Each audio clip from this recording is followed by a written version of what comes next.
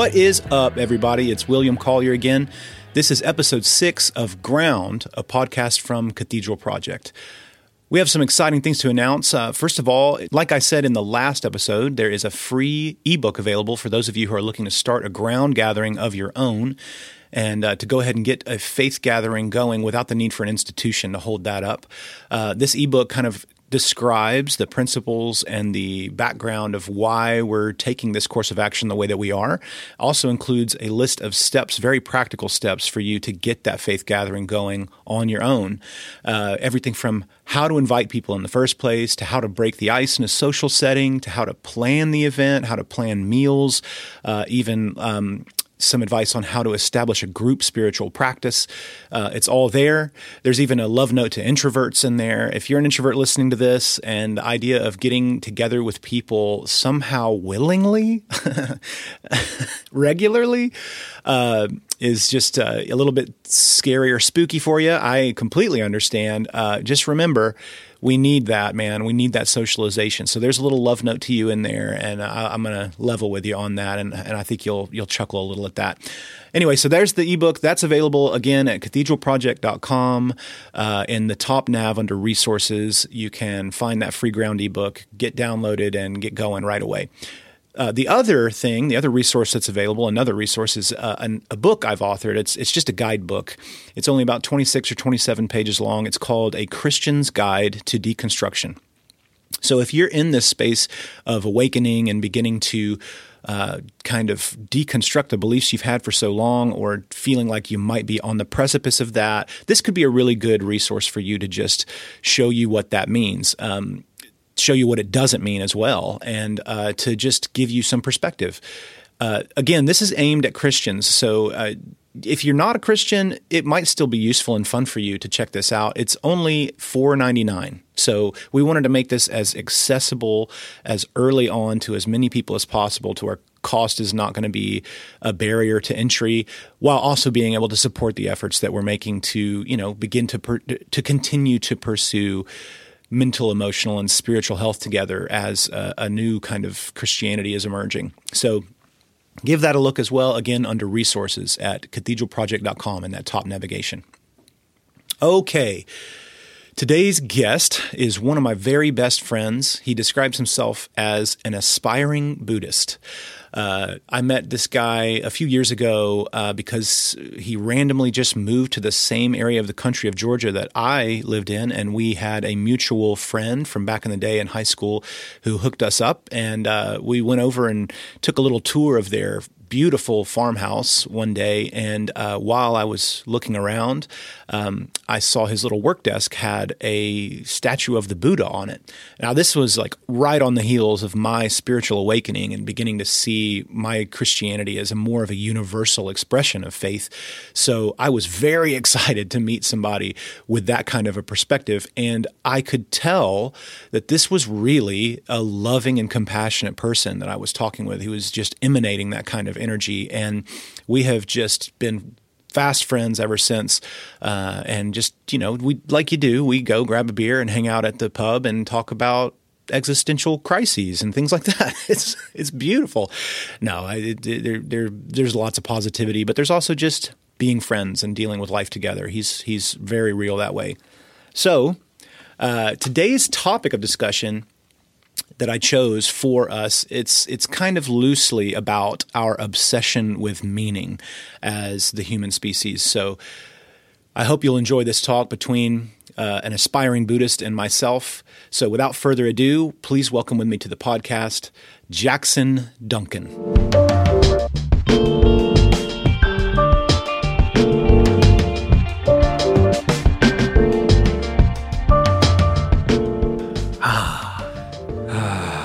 Take a breath.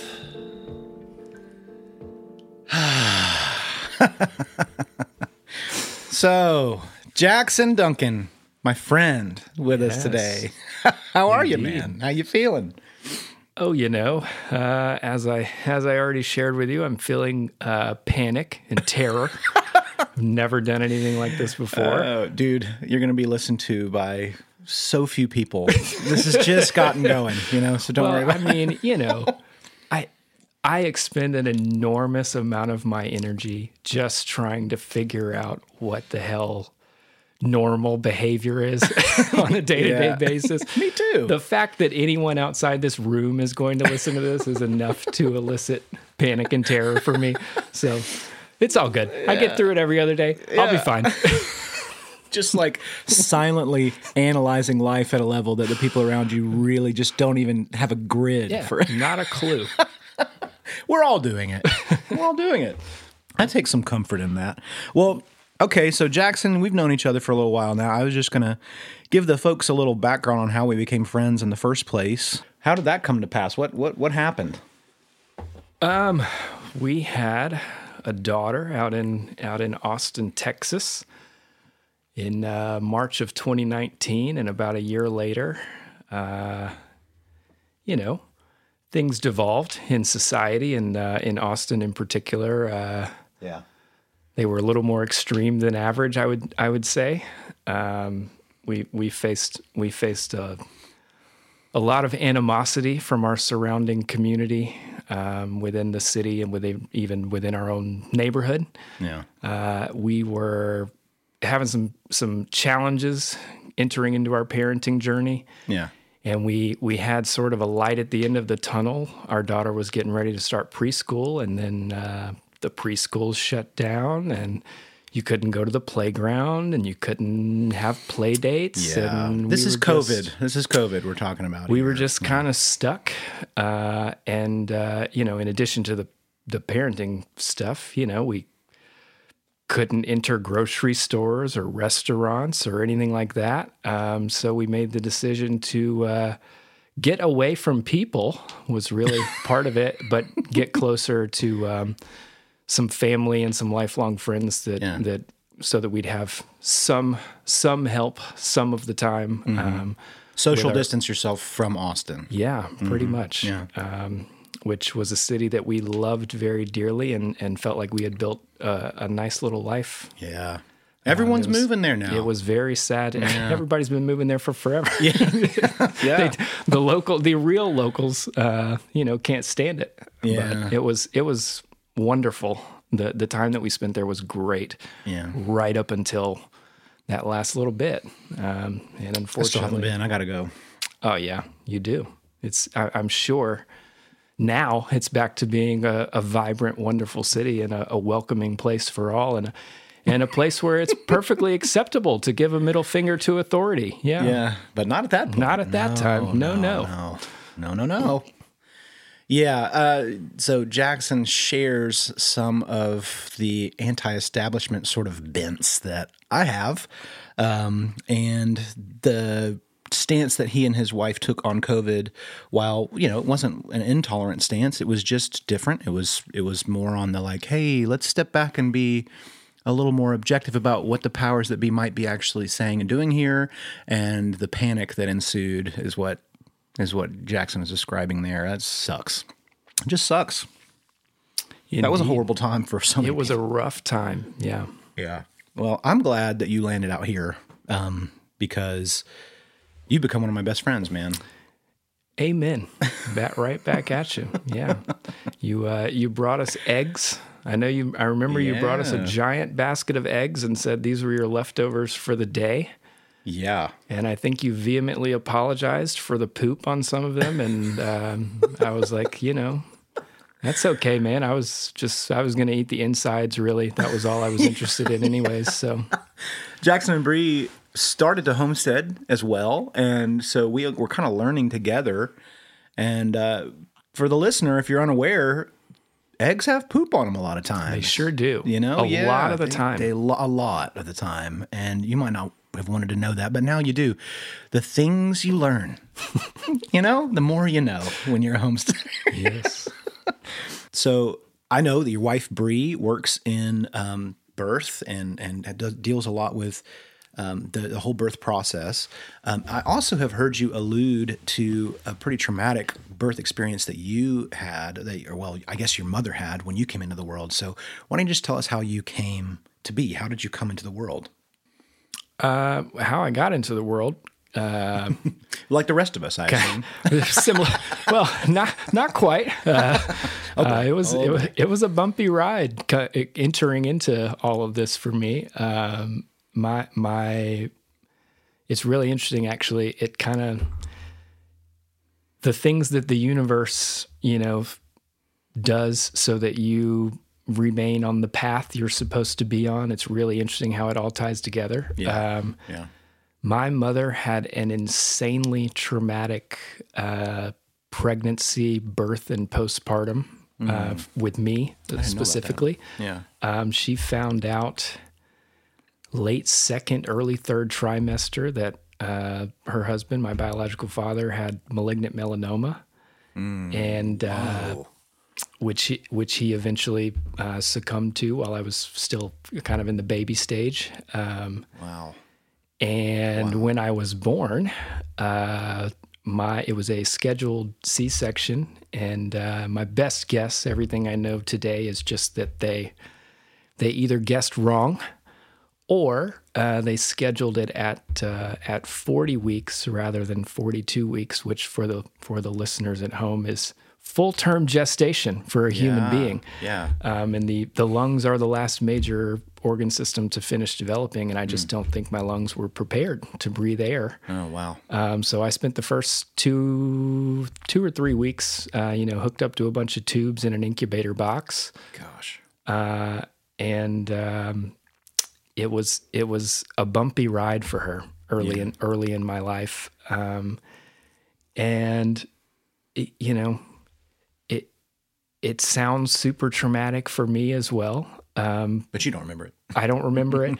I don't have any memories of my biological father. I know that my older brother does, and I don't know. I'm sure that has to have played a more significant role in his life than it has in mine. Yeah. It all kind of worked out okay for me. My mother remarried a few years later to the man she's still with today. That's the only father I've ever known, and we sort of inherited an extra family from all of that.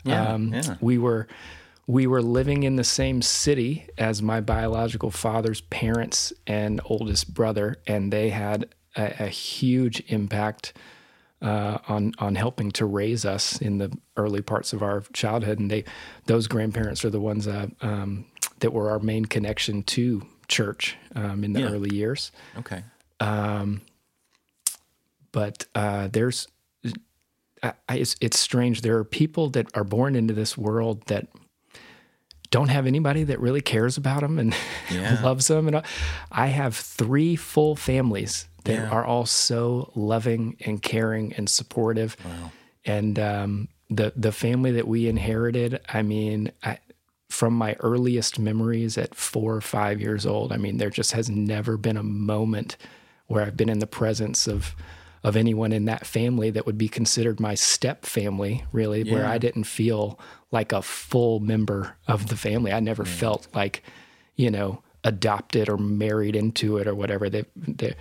All 3 sides of my family, the extended family, the grandparents, the aunts, the uncles, the cousins, just incredibly blessed to have That's great. all of those people in my life. And I've always felt that way. I recognize that it's a big deal. There's a lot of people who don't even know one or both of their parents. And I feel like I've had a 2-parent home my whole life and 3 great families, in addition to the other things, the teachers, the coaches, the friends, all of that are super supportive. That's cool, man.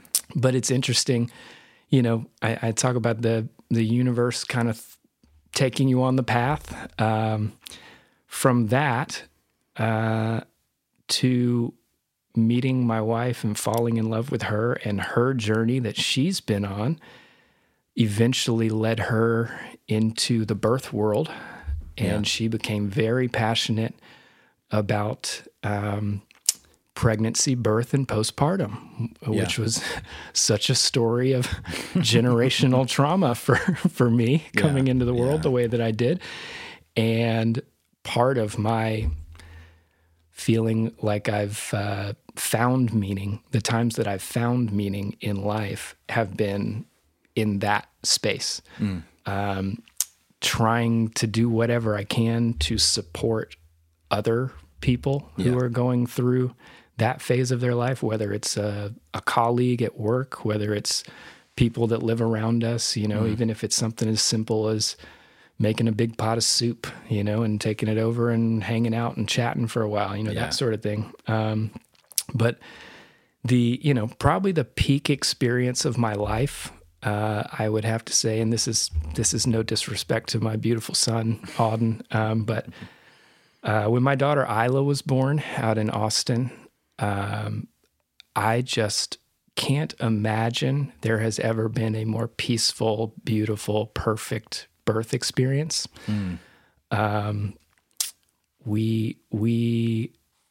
Our photographer, after the fact, actually broke down in tears and told us that she had been preparing to leave that space and she wasn't going to be doing birth photography anymore because it had just become such an energy suck. And she said that our birth reaffirmed for her what was possible with birth, and she's continued to do it. I actually got to catch Isla, which I was not expecting. Wow. Bree had talked for years about, her little Rosie the Riveter sort of mentality, Wonder Woman sort of thing. Like, I'm going to reach down and I'm going to pull my own baby out. And the time got here, and our midwife out in Austin, who is still to this, will forever be one of the most impactful people that I have ever come across in my life, GB Khalsa. She let Bree know that it's almost time. We're just about there. How do you want to do it? You want me to do it? Do you want to do it? And she just looked up at me and went, "Do you want to do it?" And I was like, sure. And so, GB got out of her chair and stopped knitting for a few minutes and stood over my shoulder and kind of talked me through how it was going to happen and how it was going to work. And I got to do that. And it was just the most insane, beautiful thing. It would have to be. There's, we're very particular about first hands. Mm-hmm. And, I got it to some extent why that was a thing. And then it happened, and my hands were the first hands. Yeah. And I'm telling you, it is tangible. You can feel the transfer of energy. It is like, wow. It's like every bit of unconditional love that has ever been shown towards you by anyone you've ever come across, family, friends of the family, whatever it is, you're just thrusting into that being. Wow. The moment you lay hands on them.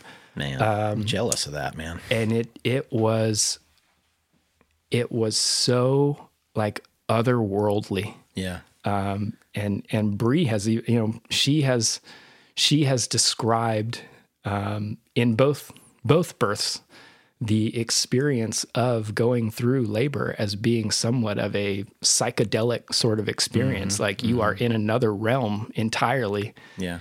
And obviously I didn't go through that, but for a moment there, it hits you. Yeah. That's crazy. For me, the whole time where, she's off in another realm, it was really like we've touched on meditation quite a bit. It felt like a full day long meditation. Yeah. Oh, this is what it's supposed to be like this is really being in the present moment and really focusing on what matters. Wow. And you're just in that space from start to finish the whole day. And then, man, when you do finally, get to that moment and place hands on that newborn infant, it was like something from another realm, another planet, another universe, whatever you want to call it. Yeah.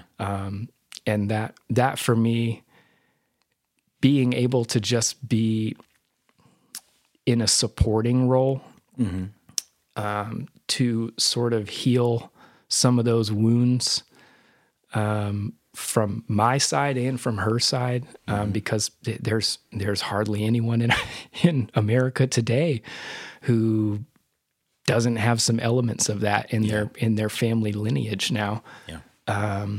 It's one of the things that I point to as a truly meaningful thing that I have done. And those moments are few and far between. Yeah. You know, I don't know that we're supposed to have that many moments like that, or they wouldn't feel so special. Yeah. But I do feel like that experience, you know, pointed me in the direction of, this is what you're supposed to be doing. Like, you're supposed to be focusing on the people and the things that really, really matter, and soaking up every moment of it and enjoying it to the fullest. And so, wow.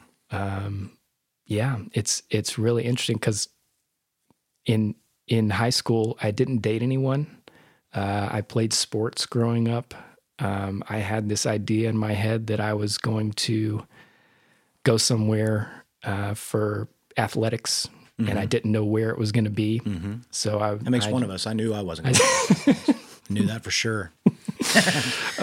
And so it was weird. Like the anti-establishment part of me, I specifically did not want to play at this baseball complex around here that's kind of, you know, world renowned for amateur high school baseballers, East Cobb. That was, to me, you know, I viewed them as, you know, the Death Star or something.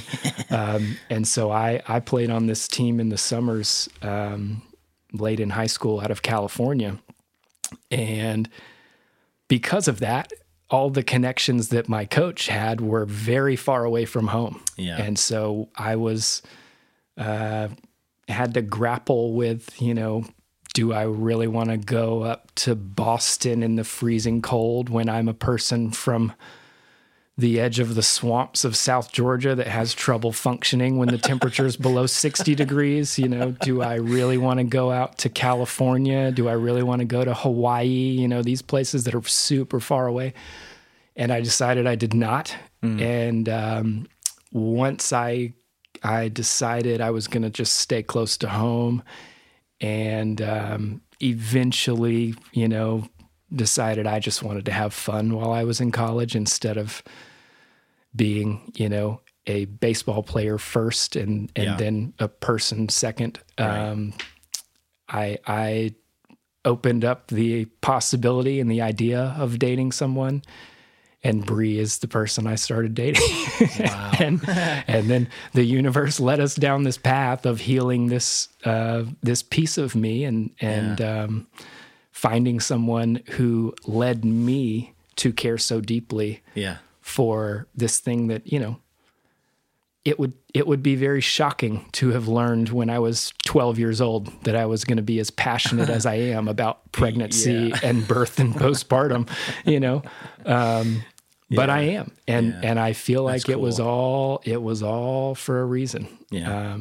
So it's beautiful. Yeah. All right. Well, so yeah, this covers us up to now, becoming friends. And I would just like to know, Jackson, I've described you as an aspiring Buddhist per your request. Thank you. You're welcome. I don't want to do a disservice to the actual practicing Buddhists of the world. Oh, gosh. Man, if Buddhism just produces good human beings, then you're a testament to that. Well, yeah, thanks, I would believe it based on your example. Okay, so what I have on the outline, but I'm going to diverge a little bit from it. Don't be freaked out. Don't worry. It's a softball here. What was it that drew you to Buddhism, and when do you think that started to happen in your life? I don't have a particular thing. I would say we kind of left the formal church world when I was about 10. Okay. We moved up from South Georgia. We were in a smaller town down in South Georgia, and we were pretty regular attendees at a church down there with my grandparents. And we moved up here, and to my parents' credit, they tried to keep that going. We tried to find a place here. Yeah.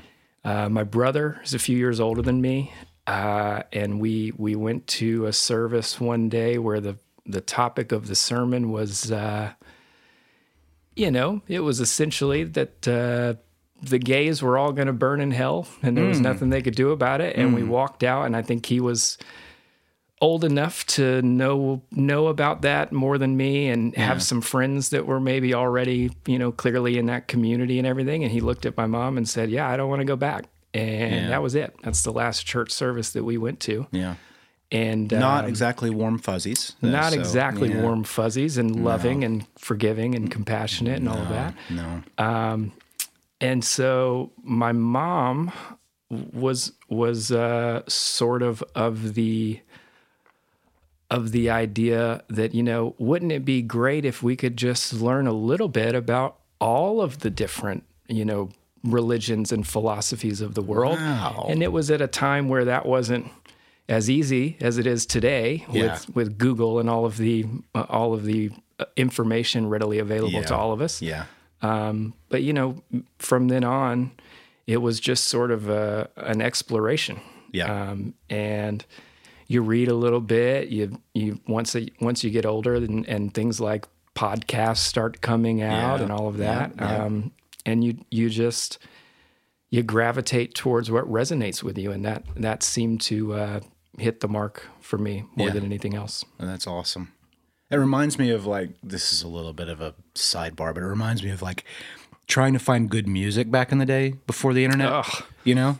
Like when I had to go to Ambush Skate Shop down in Kennesaw to find my music, man. And if you weren't careful, you could spend that $14 on something that was atrocious. Trash. Yeah, you had to have guidance. And there's no way out of it. Yeah. I mean, no. If you don't like it, tough cookies. It's in that little booklet forevermore. Yeah. It's permanent record. Yeah. You didn't want them to scratch. So I guess the equivalent of Ambush for religion would have been the religion and self-help section at Borders or Books A Million or something, But you didn't want to be seen there by all the Christians everywhere, all around you. That was you had to really take a step out to be thinking outside the box of a more Western Christianity back then. So kudos on your mom for actually doing something revolutionary. I would think for her time. That's really cool. It was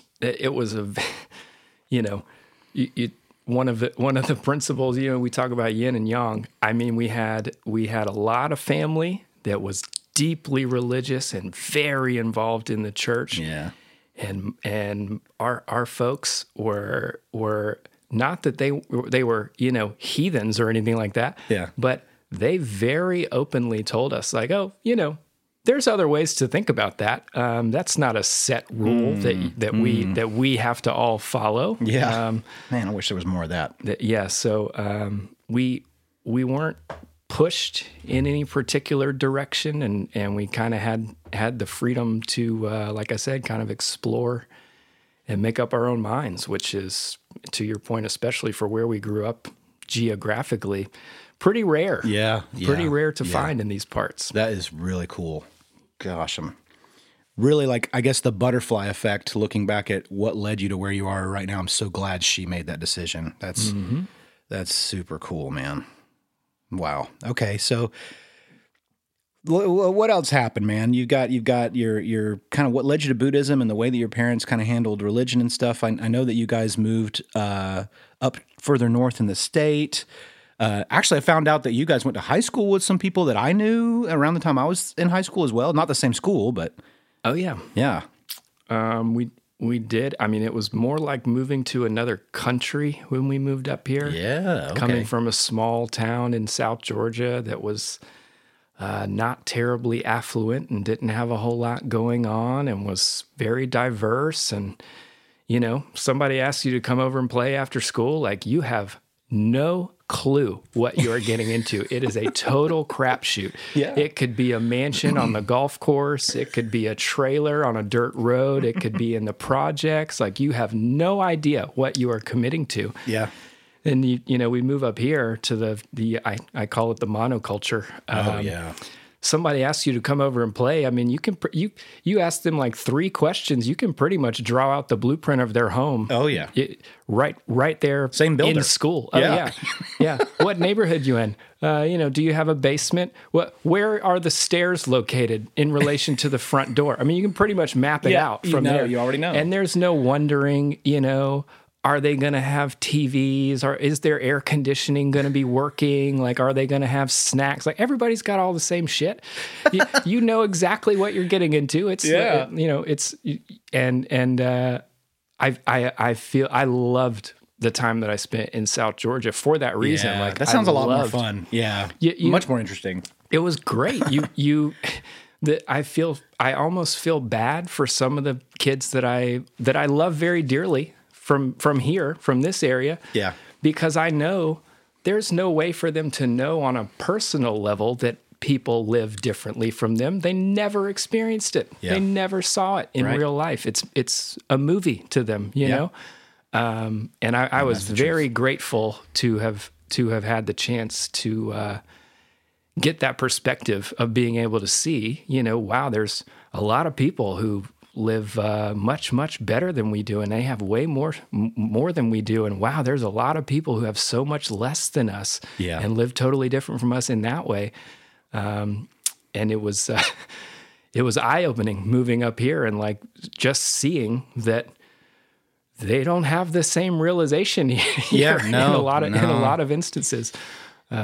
Everybody's in a similar neighborhood in the same socioeconomic bracket and everything. And there's a little bit of variation there, but not much, not very much. Yeah. The area that we came up in, that Jackson's kind of referring to, it's this highly transient, like professional neighborhood clusters of suburbia, metro Atlanta. So what he's saying is accurate. I mean, like you had a pretty narrow field of the kind of people you're going to be rubbing shoulders with. And as a result, church people wound up looking very similar, it's because that narrows the filters of personality types to an even finer point, where now we all have Christians who are white, professional, whatever, living in metro Atlanta. And I like your childhood more. What I'm hearing about you. And don't get me wrong. I mean, there were positives to moving up here too. There's no question. Right. There's definitely stability. The school systems had way more resources and way more flexibility. Yeah.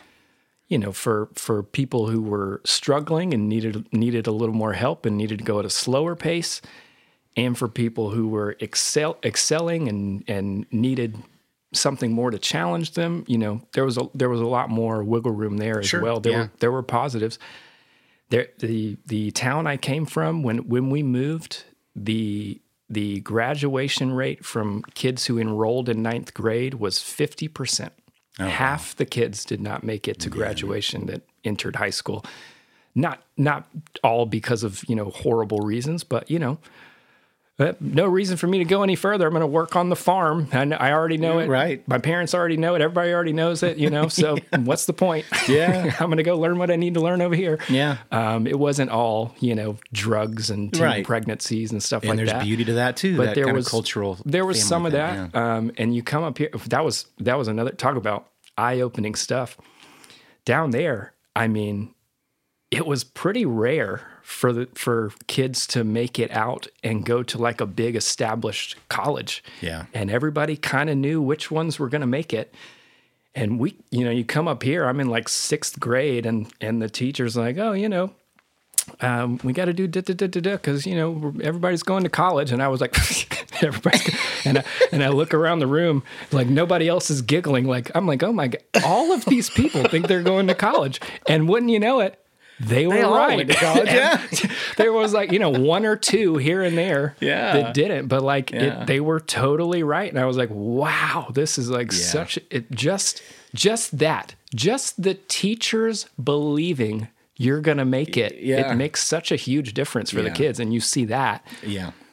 Because there really are a lot of instances where, like, even the teachers are like, I mean, you know, I don't know about this probably lot. probably not going to work out. You might just want to go ahead and get a job somewhere now. Yeah. Yeah, you can read between the lines a little bit there. Yeah. That's funny, man. Yeah. All right, so from high school to college and meeting Bree, you can give us a little brief summary of how that worked out. How was it meeting her? Where did you meet her? I actually met her in high school. Met her through a friend of mine that drove me to school for a year. Well, I'd known her for forever, since middle school.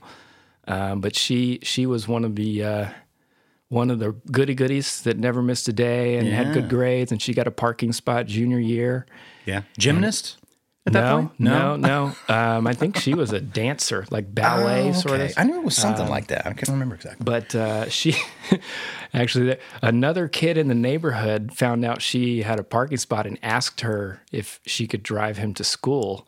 And she's talking about this, you know, before French class starts. And I was like, oh, man, I'd love to stop riding the bus.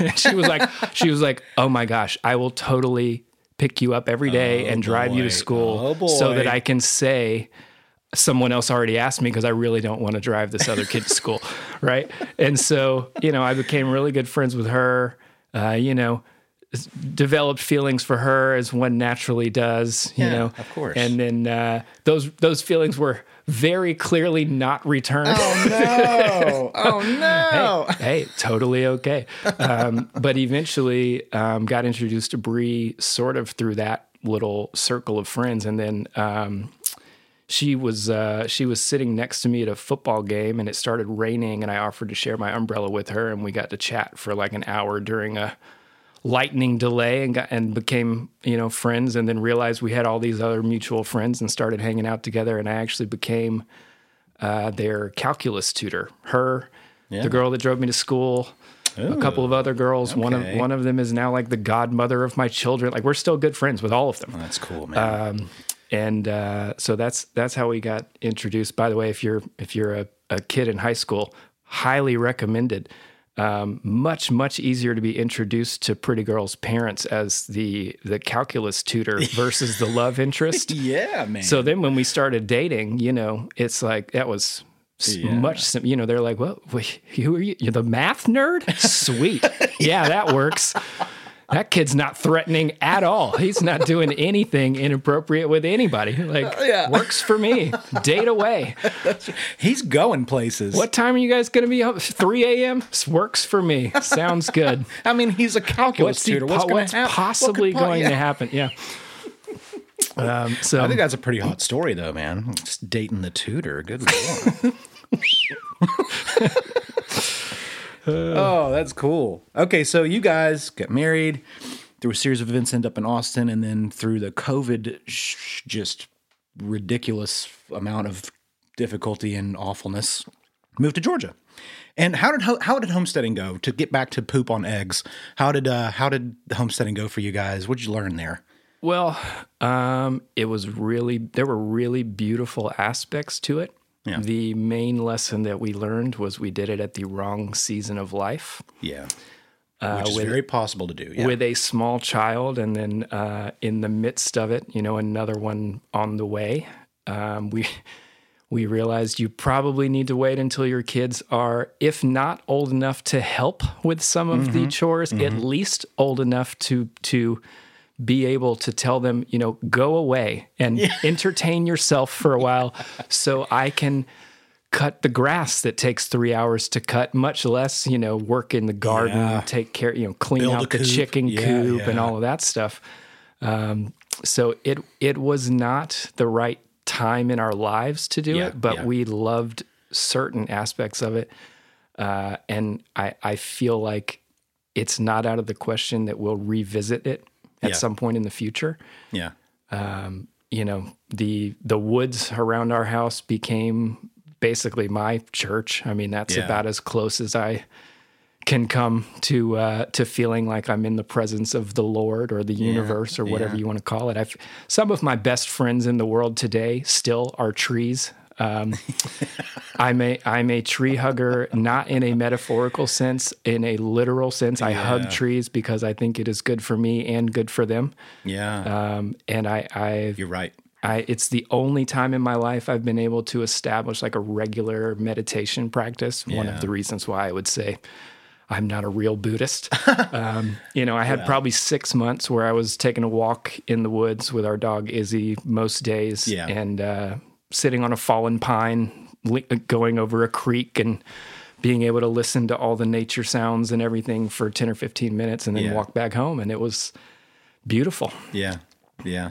I remember getting introduced to you guys and coming out and checking out your house, which was so cool. And I remember passing by your little desk where you had been working and seeing a statue of the Buddha and thinking, oh man, I want to talk with this guy more. Because at that point, that was like right around the time of my biggest spiritual awakening I've had in my life, So I thought it was so crazy that we got introduced right then, and so many good and positive things sprung from that time in life.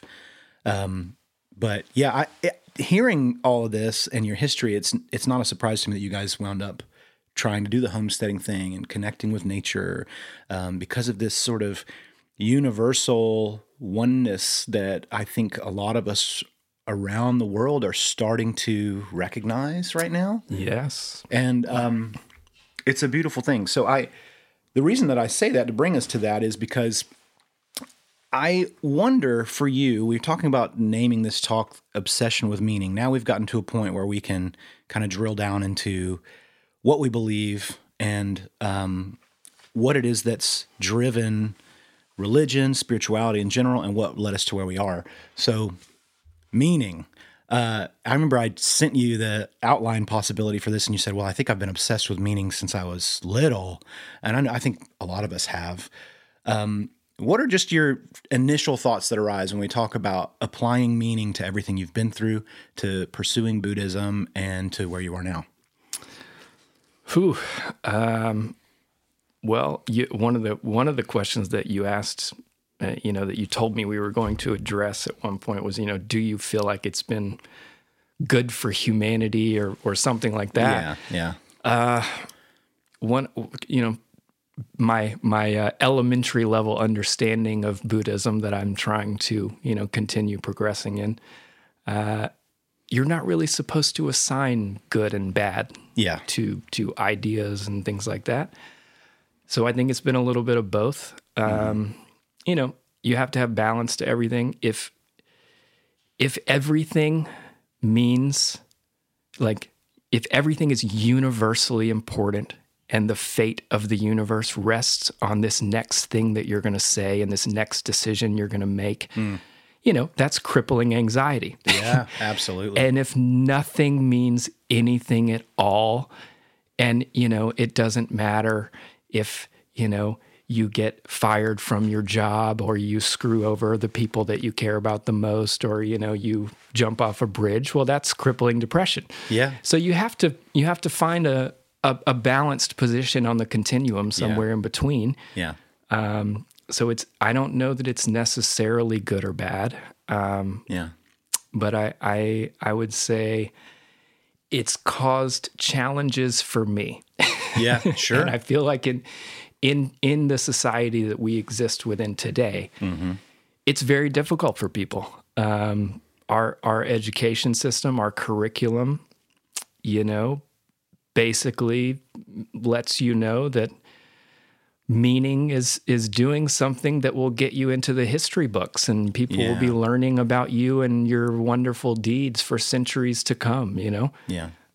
Their meaning is not to be derived in very basic, mundane, quotidian things. And so not everyone is going to make it into the history books. And the unfortunate part for me, I feel like in today's society, is even if you just want to find meaning in the mundane, quotidian things, it's become so hard. Yeah. I mean, I feel like virtually every facet of our society is set up to make it an uphill battle for us to be able to just enjoy the present moment and the people that we're around. It's this constant struggle to, not be focusing your attention on all the different things that are trying to distract you and compete for your attention. Yeah. It's the battle to make enough money. Yeah. Of day in and day out. It's 2 generations ago, one person could have a full-time job and afford the roof over your head, the transportation to and from work, the clothes, the food, everything. One generation ago, both people had to go get a full-time job. Our generation, both people pretty much have to have a full-time job, and you're expected to have side hustles and turn your hobbies into money. And I'm terrified. What's my kids' generation? They're just going to plug them in when they turn 18 and unplug them at 75? Like, how's it going to work? It's starting to feel kind of like that in a lot of ways. I think that with everything you just described, it feels like, and I don't know that you could say this with any definitive sort of entity or sort of responsible party, but it does feel like there is some sort of a campaign at place against meaning, or at least against a life that is fulfilled in finding its own meaning. I was just talking with my son the other day about this, that our own just pursuing our own health right now, just health itself is so difficult to do. You have opportunities at every corner to ruin your health, to harm yourself so easily. It's just so easily. It feels intentional. It does. Same thing we just talked about. It feels like pretty much every facet of our society is set up to be counterproductive to human health, even including, we have a whole segment of our population and industry that's supposed to be healthcare, and it doesn't even feel like they are really focused on human health. It feels like most of what that industry does is running counter to human. I'm sorry, you're going to have a little e-box for the language, and you're going to have a Rogan banner, and I'm going to be the most decorated member of your podcast ever. We're gonna get shadow banned for sure for all this. No, that's what I love about podcasts. Thank God we can still talk openly here. I mean, it feels like, you have to self-censor for some agenda if you really are worried about that. We're not going to worry about that here. But it's just that it doesn't feel like there's anybody who's terribly concerned with that. Yeah. Everything is stress, dwelling on the past, focus, anxious about the future. Yeah. It's the moment-to-moment experience that we're having, I just don't feel like is how it was intended to work. Yeah. It's we name we've come up with names for everything, and I believe Homo sapiens sapiens means wise man. And I got to tell you, like, after we, cause our own extinction, which it seems is what we're headed towards. Hey, there's good stuff coming, guys. Silver lining. We'll get around to it. If there is another apex species after us that is writing their own history books, I just feel like wisdom is going to be very far down on the list of defining characteristics of our species. That's a good point. The bees and the flowers have been around since right after the extinction event that took out the dinosaurs. That's when we got deciduous forest with flowering trees and shrubs and everything. I don't think in all that time the bees have done anything to try and get a one-up on the flowers and harm them, and right. I don't think the flowers have done that to the bees. Meanwhile, we're as a species, what are the things we have to have that we know we can't exist without? We need land to walk on and, forage for food on or hunt for animals on. We need fresh water. We need air to breathe. We can't breathe underwater. And, maybe sunshine. And what have we done with all of our technology and all of our quote unquote wisdom? We've poisoned virtually every square inch of land, air, and water that we have. And we're actively, now attempting to block out the sun. It's we are actively working against all of the really obvious basic things that we have to have that we're supposed to be coexisting with. Yeah. The other species don't do that. Right. Right. I feel like if we could rename ourselves, whatever the Latin word is for destruction, that would probably be what should go after Homo in our description of our species. Goodness gracious. Yeah. No, I think you're right. There was a Taoist monk named Monk Yun Ru. Actually, he's still with us, and very, very cool perspectives from this man. But his opinion is that where we really took a wrong turn in an evolutionary sense is horticulture, because we started to draw dividing lines around what's mine and what's yours, and we started to control the flow of nature in a way that wasn't natural. That's where monoculture cropping comes from. And if you extrapolate it out to where we are now, that's where glyphosate raining down from the clouds themselves gets into our water and into our bloodstreams. And if you're not aware of what glyphosate is, it's basically Roundup. We have impoverished our soil so much and used so much of this horrible chemical that now it's in our blood.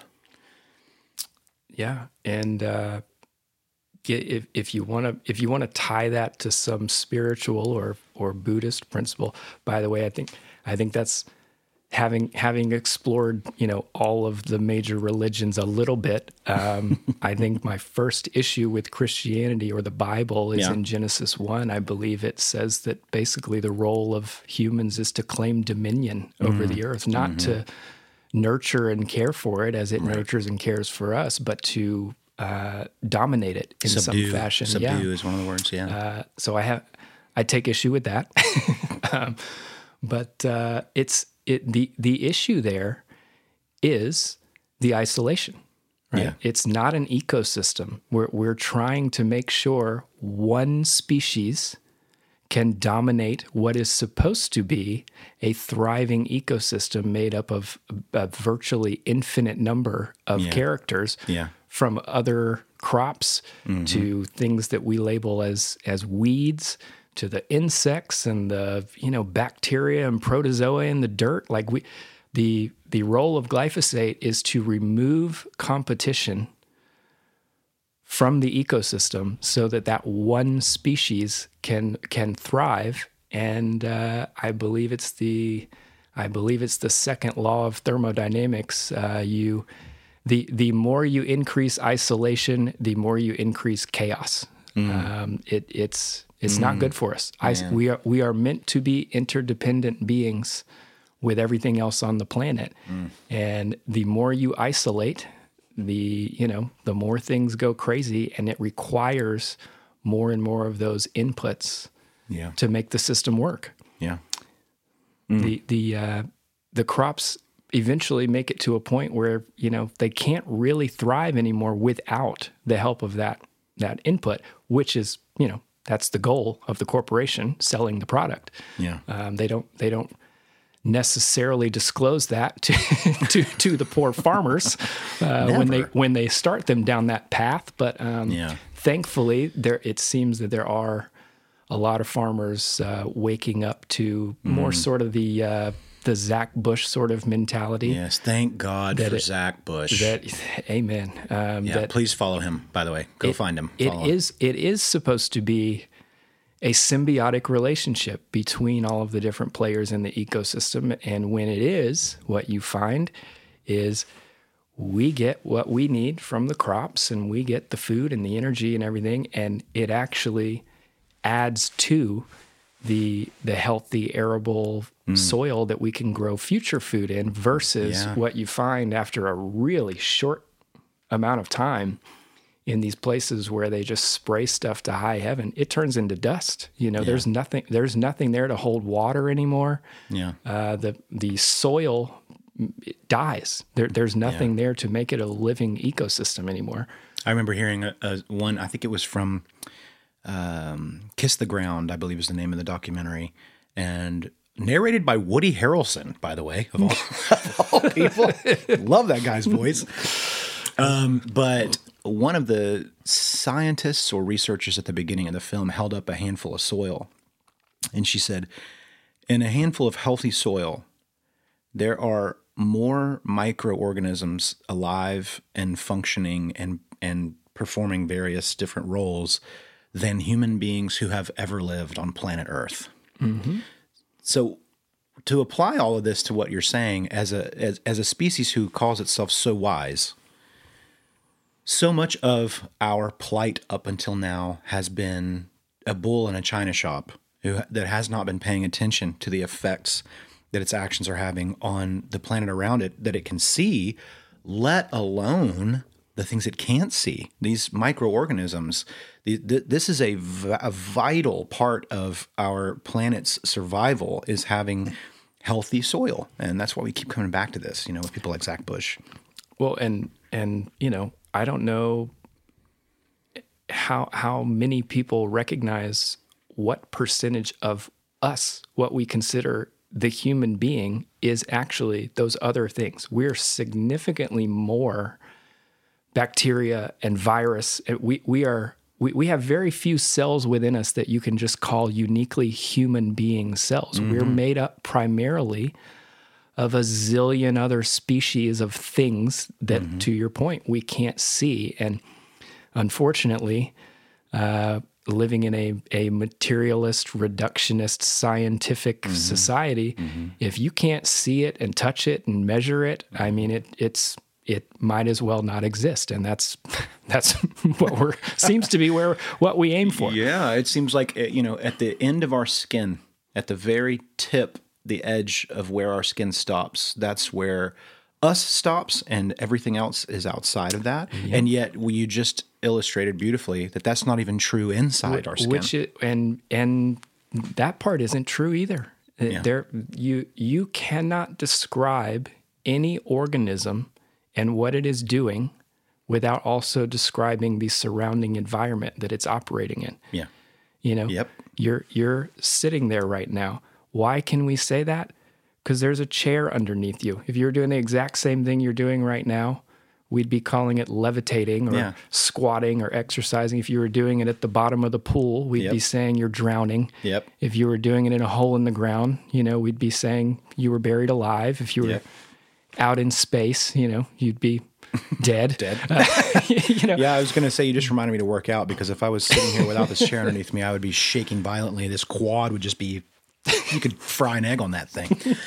Okay, bringing this back to the meaning that we've been talking about, to me, when I was talking just a second ago about our unawareness or our bull in the china shop nature, to me, it feels like meaning is something we've tried to impose upon the world around us, when it's actually something that is already just the flow of all things. Yeah. It's already flowing that way, So I think that sometimes what we do is, being somewhat egocentric as a species, we're trying to turn all of that meaning around toward us.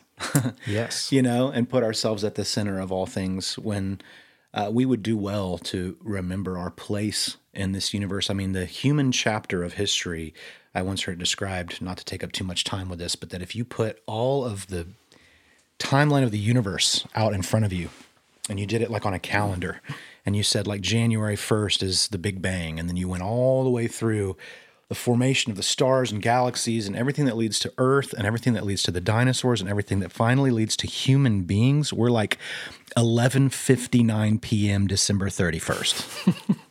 Yeah. We really need to learn our place in this world. So there's a quote that I wanted to bring up and just see what it spurns in you and what it spurns in me as we kind of toss it back and forth. But there's a beautiful Zen Buddhist monk. I think he's a British dude. His name's Alan Watts. Yeah. Love listening to this guy talk. One of my favorite kind of newer teachers. And I'm going to just summarize what he said. He was talking about meaning, like we are now. And he just said, nature is a poet. Absolutely. And what do the poets do? They try their best to slow down, notice the things around them, and describe them in new ways that they haven't been. They're sort of like comedians, less funny comedians, you know. And I do my best not to have gurus, but one of the people that I have resonated with, Terrence McKenna, he says something similar. Nature always seems to err on the side of novelty. You know, we don't have an extinction event and then the earth work really hard to do whatever it has to do to bring back the dinosaurs. Yep. No, we go, hey, let's try something new and beautiful and see how it goes, see where it goes from there. Yeah. I would agree. I think nature is much less concerned with the things that we're concerned with productivity and outputs and results. And I think it's much more just going with the flow. Yeah. After all, you know, another thing to put it in perspective, you know, you mentioned the timeline thing of how brief the human history is. I mean, we're all aware we're just kind of floating around in nothingness on a rock. Like, we're all aware of that. Somewhere in the recesses of our minds. What a strange place to be. And we realize it, and nobody's like, hang on. No one's right flipping there. out. Nobody's freaking out. Everybody's totally fine with it. But you know, it's a mind fuck, dude. It really is. It really is. But and we still find it, you know, vitally necessary to wake up and go to these jobs every day to pay our bills, to pay some of our bills, you know, in this day and age. Go to job 1 and then job 2 and job 3 and, you know, to pay some of our bills. Yeah. Who are we doing that for? Who are we doing it for? Yeah. It's not for me. It's certainly not. You know, it's, I one of the things I've struggled with at my current employer, I don't have the same idea of work-life balance, I think, as anyone else working there. You know, I feel like most people think work-life balance is, you know, just being able to have dinner with the family or something like that after you've worked all day. I'm like, no, you know, if my daughter walks up to me at 1 PM and says, you know, hey, Papa, where does honey come from? Work-life balance to me means, what could possibly be more important than that moment? I'm going to close my laptop. I'm going to walk outside with her. I'm going to show her the flowers. I'm going to explain the bees and the other pollinators. I'm going to take as long as it takes to go through showing her this perfect, beautiful, symbiotic relationship that gets us the honey. And what could I possibly be doing at work more important than that? Like, I just, I don't get it. Yeah. I feel like we're supposed to be here for that sort of thing, and then to help out whoever we have the power to help out. You know, of course, there's going to be situations where, you know, you genuinely, you don't have it. You don't have what it takes, what somebody needs to help them out in a time of need. But, you know, whenever you can, I tell the people on my team all the time, you know, it doesn't have to be like a major life event. You know, if it's important to you, it's important. I don't care if you are passionate about something I could care less about. if you're big into video games and the world championships of that video game are taking place and you need time to mentally prepare for it and it's vitally important to you, by all means. Yeah. Work a flexible shift and get off earlier and get enough sleep and do what you got to do. Take care of yourself and what's important to you in your personal life. And there's just not very many people with that mentality. Yeah, I get it, man. So I see a connecting line here, and I think this is going to be fun because a moment ago we went on a tirade about. I think we went from homesteading to meaning, and that just led us on the, not nihilism, but for anyone listening who hasn't been really paying attention to any of the sort of existential threats that we're facing, may have sounded a little overwhelming. The thread that I'm seeing, though, is a thread of care. And I think that a big part of that comes naturally to us as parents. We see our kids, we see the life we're having to live, and we see the world around us, and we want to leave something wonderful for them. Just wanting to leave something better for our children, than the way that we found it, the silver lining to what we were talking about earlier, the awakening, the collective awakening. Do you think that parenting is one way that maybe we can start to create that change in the world? Absolutely. Yeah. It's still an uphill battle. There's power structures in play that, I don't know that you can undo just by raising conscious children. I don't know how to scrap some of the problems in our current system and start anew. But talking about trying to be mindful and finding meaning. I was talking earlier about, that continuum of trying to find a place between everything having this universal importance and nothing meaning anything at all. Yeah. The parenthood journey is just brutal in that capacity. Yeah. I mean, you try to be mindful and focusing on the present moment. But man, it feels like you are faced with about 5,000 decisions a day. Yeah. And you're fully aware that the way you react and the decision that you make doesn't end right there. Yeah. You are shaping the worldview of another person in a way that may impact them for the rest of their lives and may impact the way that they shape the worldview of their children if they have them in the future. Yeah. So it's really hard to not be thinking about, oh, wow, this decision right now, what I say right now, the tone that I say it in, the level of compassion and understanding that I have versus dismissal because I'm rushed and I've got a million things to do and I've got too much on my plate. That's going to have ripple effects for a long time. Yeah. Yeah. So that's sort of, especially in this day and age, like we were talking about, where so much has been put on us to maintain that mindfulness and that awareness. Yeah. It's so hard. Yeah. To be in the moment and not be thinking of the 10 million other things that you need to be doing right now. The bills you've got to pay and the device in your pocket that's fighting for your attention and buzzing every 20 seconds to let you know that there's something important that you need to check. And the other people in your life, not just your kids. You've got a spouse. You have parents and friends and grandparents and aunts and uncles and cousins and other people that you care about that you don't have time for.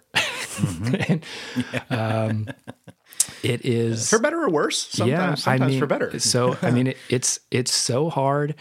And, I said, it feels like you have 5,000 decisions to make a day. Yeah. If you get 4,998 of them right, but you can see that those two that you fucked up really did a number on your little girl. Yeah. That's all you think about. Yeah. It's all you think about. Yeah. So it's it's yes, it is a way that I feel like we can shape the future world, but man, it's really hard. How do you say being mindful and being in the present moment? The reason I'm doing that is so that maybe I can, change the world decades or centuries from now. By definition, you're not really being in the moment. Yeah, you're not really going with the flow. That's kind of how I feel. I feel that you brought me on as your Eastern friend, the most Eastern friend I have. I would say, you mentioned earlier we're kind of an egocentric, ethnocentric sort of culture here. You look at the way that that meditation and yoga and things like that have gained a foothold in our society. Mm-hmm. It's so clear. It's so obvious that is the case, because how did those things start becoming popular? Well, they were presented to us as, look at all the benefits you will receive from this meditation. Look, you'll be so much more productive at work, and you'll earn more money, and you'll be a healthier person and less stressful. And look at all the benefits you will see if you implement this practice for 12 weeks or whatever it is. Yeah. Well, you've already kind of missed the point, Mm-hmm. If you go into yoga thinking of, oh, good, months from now, I'm going to be healthier and lose weight, and I'm going to have that you've missed the point already. The whole point of yoga is to dedicate time to being in the present moment and just soaking up the experience of what it feels like to be in a human body, and recognizing that everything around you during that time also shapes the experience and makes it what it is and makes it the beautiful thing that it is. That's why, when you get to the end of a yoga practice, what do? You're supposed to bow to the others that were there with you and say, thank you for making that experience what it was. And say namaste. I see the image of God. The image of God in me sees the image of God in you. I think if anybody here is having a hard time maintaining a yoga practice, maybe consider going back to the original intention of yoga, which was bodily prayer. Like, I am devoting this time to God in me and to God in the world around me, and I'm praying with my body to that universal all-being power. That might help you stick with it. Yeah. And I say the same about meditation, if you go into a meditation practice with the idea of some personal gain from it, you've sort of missed the point. You're supposed to come to this recognition that everything is one, and you're just a tiny part of the one big thing. And you're just doing your part to make the one big thing just a smidge more peaceful and loving and compassionate than it otherwise would be by calming your mind down for a little while. Yeah. I say that as someone who, as I mentioned, has never been able to establish a consistent practice of either one. So I'm not saying this from a holier than thou sort of perspective, right. But it speaks to your point about our culture. That's the only way that we've been able to advance those practices here. You can't advance practices here by telling people you're doing this for the universe, Yeah. If it doesn't have a benefit to me, right, very soon, why would I waste time on it? And ironically, we've learned, and I've had to learn. This has been a tough one for me coming from Christianity. I heard Ram Dass say it this way: that the speck that's in your brother's eye, that parable Jesus preached about removing the plank from your own eye, so that you can see clearly to remove the speck from your brother's eye. We've always heard it preached that you've got your own sins, so you'd better humble yourself before you go talking about other people's sins. And there's validity to that. But there's also, hey, if you've got a plank sticking out of your eye, you're in pain. You've got a problem. You need to care for yourself so that you can then care for your brother. So ironically, there is self-benefit. There is self-benefit in helping other people. There is self-benefit in seeing yourself as part of the whole and not as as the center of the universe, you know? Yeah. And, you know, I keep bringing it back to balance. There are elements of taking care of yourself that are vitally important. You have to be selfish from time to time. You know, you're talking about obsession with meaning. You know, some of the self-exploration that I have done and the self-discovery that I have done, you know, don't like labels. That's part of the part of the Buddhism thing. Well, I made my personal identity for basically my entire adult life.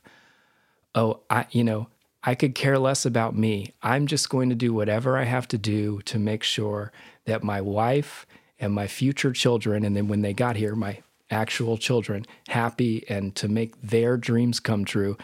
And what you find is after a certain length of time of completely neglecting and dismissing your own needs and wants and everything, you become someone who can't do that. Yeah. You become someone that is unhealthy and dysregulated and tapped out, and you've got a short temper, and you're bitter and angry and resentful over perceived wrongs in the past that really were you, you know, thinking you were being a selfless person and doing the right thing, and really every now and then you just needed to, you know, take a minute for yourself so that you're, you know, it's the oxygen mask thing on the airplane. Yeah.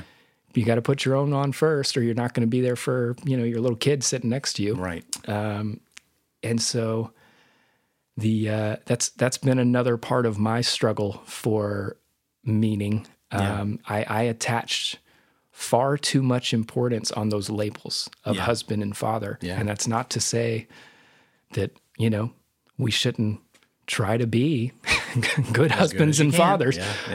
But it's, you know, it's the clinging. Yeah. It's the clinging to the idea that causes the suffering. That's one of the Buddhist principles. And I've struggled with that and still am, you know, to this day. You know, I'm part of the struggle with meaning is just identifying how I'm going to measure my own meaning. Yeah. It would be nice if we could just say, you know, as long as I'm in the present moment and going with the flow, yeah, great. I'm a meaningful person. I've had a meaningful life. That's hard to do in this go society that we're living in. It is. I was thinking as you were talking that a couple things that have really enamored me about Buddhism are one, that there's no real deity. There isn't. It's just the Buddha is not God. The Buddha is this just enlightened consciousness that is in a man and is possible for every human being. I also love one little concept I heard about a smile that was on a particular Buddha statue's face, that it was this very slight smile, and that it was called the smile of unbearable compassion. And that the idea was simply that upon looking into this like default meaning that is just all that existence is, when you look into that void, that just bottomless abyss of nothing but meaning and nothing but compassion, it's terrifying. But when you've come to peace with it at last, you begin to see the suffering that people are putting on themselves. Yes. That people are putting on themselves around you. And that compassion arises from knowing, in my opinion, from what I've heard and from that smile of unbearable compassion, it comes from understanding meaning as a default thing or not, and thusly even calling it meaninglessness, that we're just here having an experience. Yeah.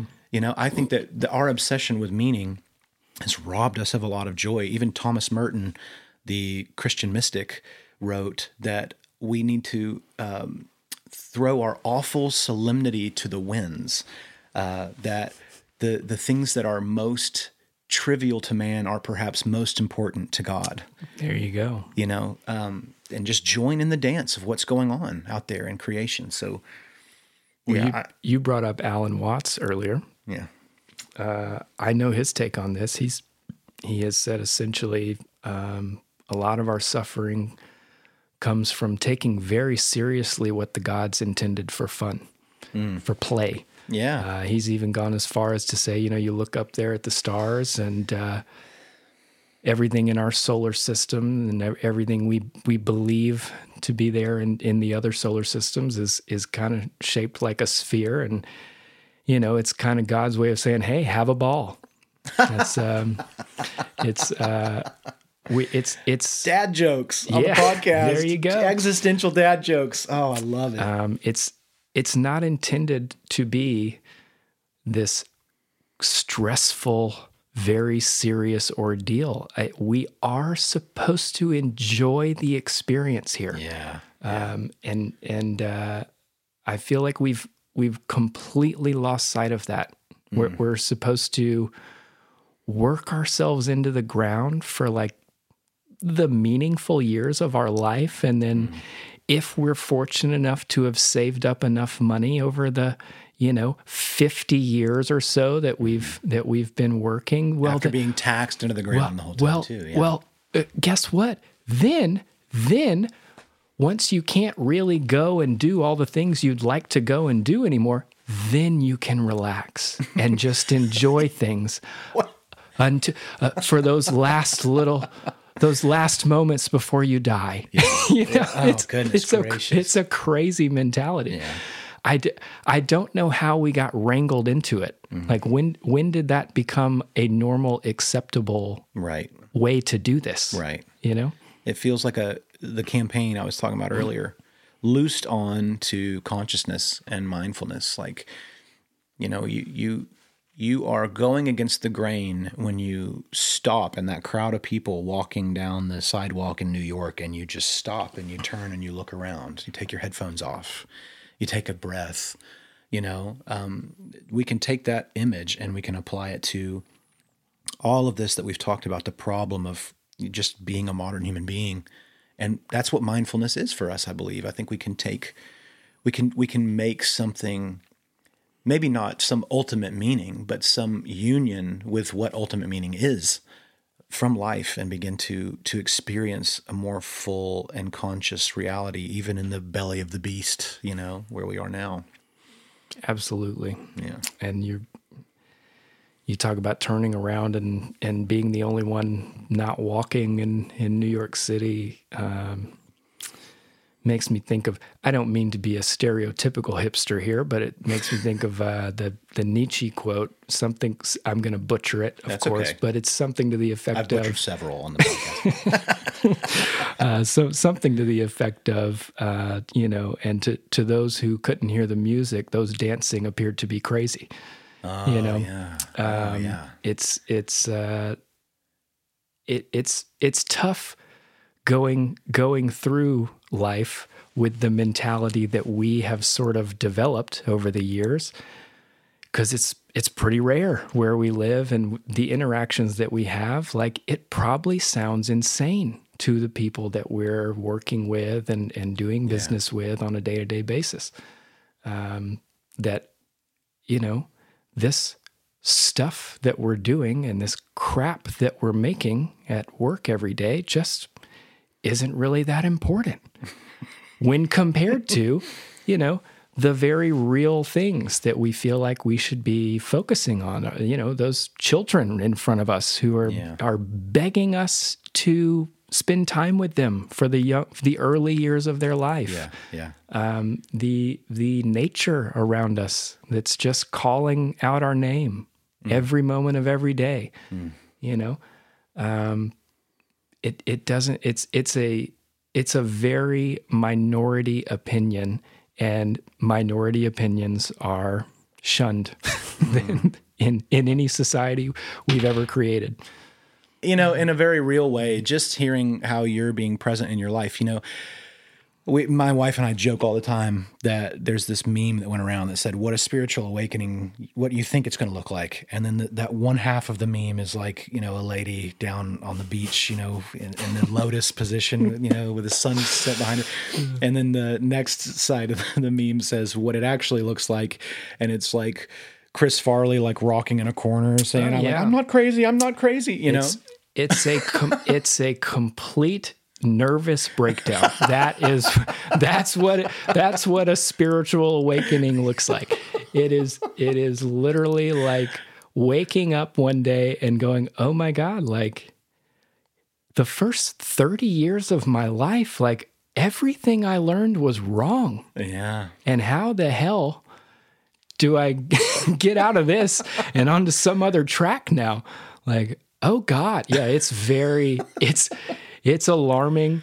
It's disconcerting. Yeah. It's very tough. It's tough to go through, but that's what loved ones are for. That's right. Well, and just being present to it, just whatever it is, you talked earlier about noticing 5,000 decisions a day. I think so many people go through their parenting without even realizing they're making 5,000 decisions a day. So if all that awakening means is just beginning to be aware of the fact that there are those decisions, the fact that your actions are having real effects on the people around you that ripple outward, and beginning to awaken a compassion in yourself toward that end, I think that we're at least beginning to do very valuable work by doing that. So, yeah. Similar to some of the things we said earlier, you can't really have compassion for others if you don't have compassion for yourself. Yeah. You can't really love others fully unless you love yourself fully. You do have to give yourself some grace, and you have to give others grace. We've come to the realization that this is really hard. Just being a human is really hard. Yeah. And, if you can't just look at any other person, drop all the labels. It's not really hard to be a fill in the blank person. It's just really hard to be a person. And if you can't look into any other set of eyes on the planet with a little bit of compassion for the condition of being a person on the planet today, and come at all of your interactions from that place, it's going to be a tough journey. And I struggle with that at times. Trust me. You can ask some of the folks I work with. I've really, I have unloaded on some completely unwitting people at my job, even very recently. And it's all, me. Look at all the things I'm dealing with and I'm going through, and you guys, aren't really doing anything to support me. Yeah. Everybody's going through it a lot of the time. And so I do my best to come at my interactions from that mentality, but it's not always easy. So how do you want to wrap up, Jackson? What do you want to leave everybody with, all the listeners? Great question. I do feel like I've rambled, as I tend to do. Yeah, that's what I love about you. And I do want to make sure I come back to some basics of looking at things through the Buddhist lens, since that's what you brought me here for in the first place. Yeah. If I really had to whittle it down to the most succinct, most basic core tenets, I'd say it's probably two things: impermanence and interdependence. Those would be the two most basic core principles that I can think of. Yeah. Impermanence, by the way, a great example of that is what we're doing right now. For the listeners, this is day 2 of the interview. In the original conversation that William and I had, he asked me, how do you want to wrap it up? And I was kind of depleted and overwhelmed and downtrodden, and I was basically just like, I don't know how you fix this mess. Just forget it. Cover blown officially. But I had a really transformative experience a couple of days ago, and I don't know if any of our our listeners with children have ever experienced this before. But I got 2 nights ago, I got slightly more than 5 consecutive hours of sleep for the first time in many months, and for, probably one of maybe 12 times in the last 5 years. And so I woke up just feeling like a new person. Oh, yeah. I felt like I had a greater capacity for, weird things like hope and positivity. And so I texted William and I said, hey, if you're not about to hit go on that episode, like, I'd really love a do-over on that how to wrap it up question. And I think I know I've referenced McKenna already in the conversation. He has a great quote that I try to live by that's, you're under absolutely no obligation to be the same person you were 5 minutes ago. And I think that's speaks to that impermanence factor a little bit. And I woke up and decided I was a more positive person, and I wanted to, I wanted that reflected in the final question here. That's beautiful. So that's a part of it. Impermanence just being, everything's constantly changing. We know that to some extent. Everybody is aware. We're all going to die, that sort of thing. You can look back at pictures from 10 years ago and see the changes in yourself and everybody else. Everybody's aware that things are constantly evolving, but it's on a more, it doesn't take years or decades for that to play out. Every day, the cells within us are mutating and being born and dying, and the circle of life is taking place inside of us billions of times a day at a level so small that we don't even perceive it. Yeah. And, the same thing's happening on a global scale, whether we're looking at the humans or the animals or the plants, same thing. Every single moment of every day, we're having birth, we're having death, we're having growth and decaying, and everything's moving and shifting everywhere in the universe, as far as we know. The only constant is change. And I think one of the ways that we see that not reflected in our current society is the sort of either or, black and white sort of mentalities on every single topic that comes up these days. And I would just say, if you dig your heels in on anything, and say, nope, I'm refusing to even consider that not just my answer over here on this end of the bell curve is correct, and the one over there on the other end of the bell curve is incorrect. If you refuse to even consider, shifting an inch into the gray zone, you're literally working against the forces of the entire universe that is constantly moving and shifting and evolving. I think that's a place to start, is people just allowing for things like nuance and subtlety and gray zone in conversations, and not going into a conversation with the idea that what they already believe is correct, and that any variation on that is somehow not just logically but morally unsound. Because what does that do? That creates that person is morally bad and therefore less than me, and it's okay for me to be angry at them and treat them like crap. So that would be a place to start. The other one, interdependence, I feel like our species has even more trouble grappling with at so many different levels. I would say it's not just, me and not me. I know I brought up the chair example earlier in the conversation. We wouldn't say you were sitting there. If you take that conversation all the way to its end, you can make the argument, well, I just am. Even if you don't describe what I'm doing, I just am. And it doesn't matter if any of the other stuff is here. I still am. Well, yeah. How do we confirm that, though, right? We can, if we're in the room, even if you're the only one in the room, you can flip a light switch and go, oh, look, I turned the light on. I must be here. Even if you don't have anything like that to do, you can tap yourself on the face or pinch your arm or whatever and go, yeah, I'm here.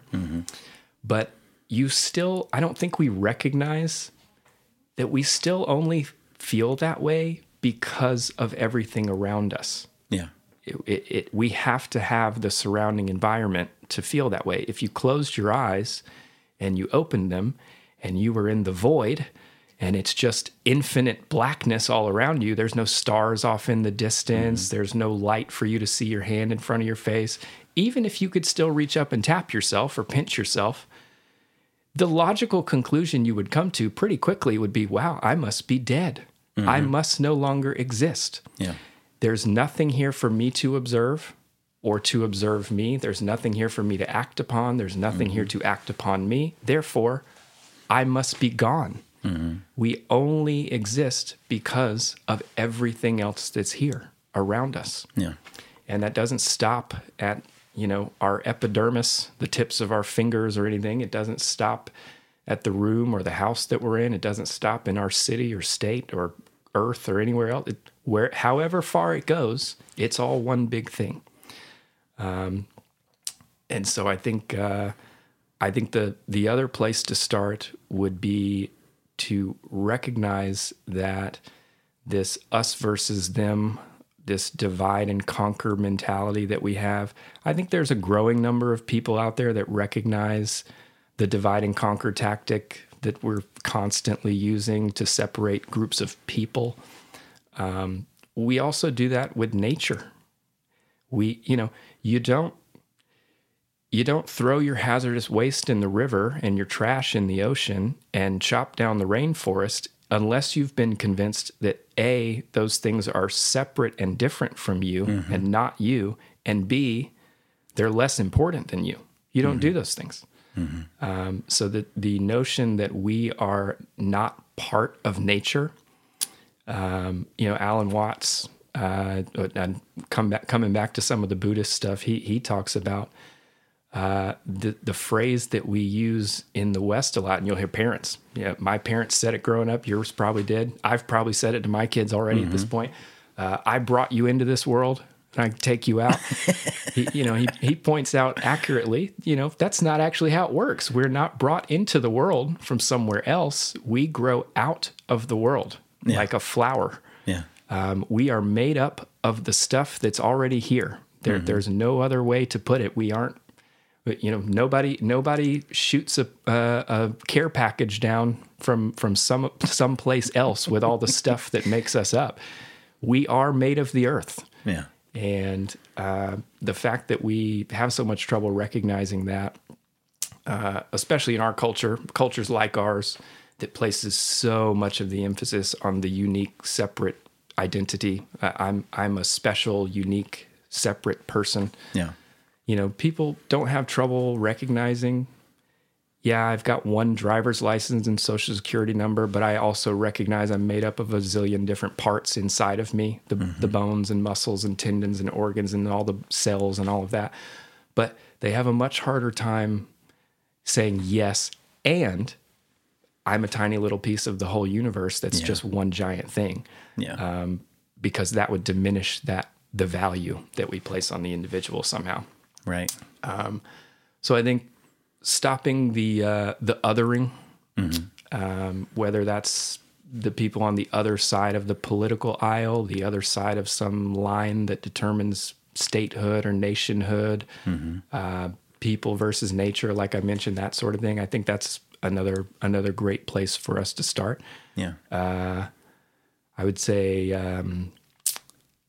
one of the quotes I go to on this front, especially right now, where we have multiple ongoing wars in different parts of the world, and possibly others cropping up soon right now. Can't believe it, man.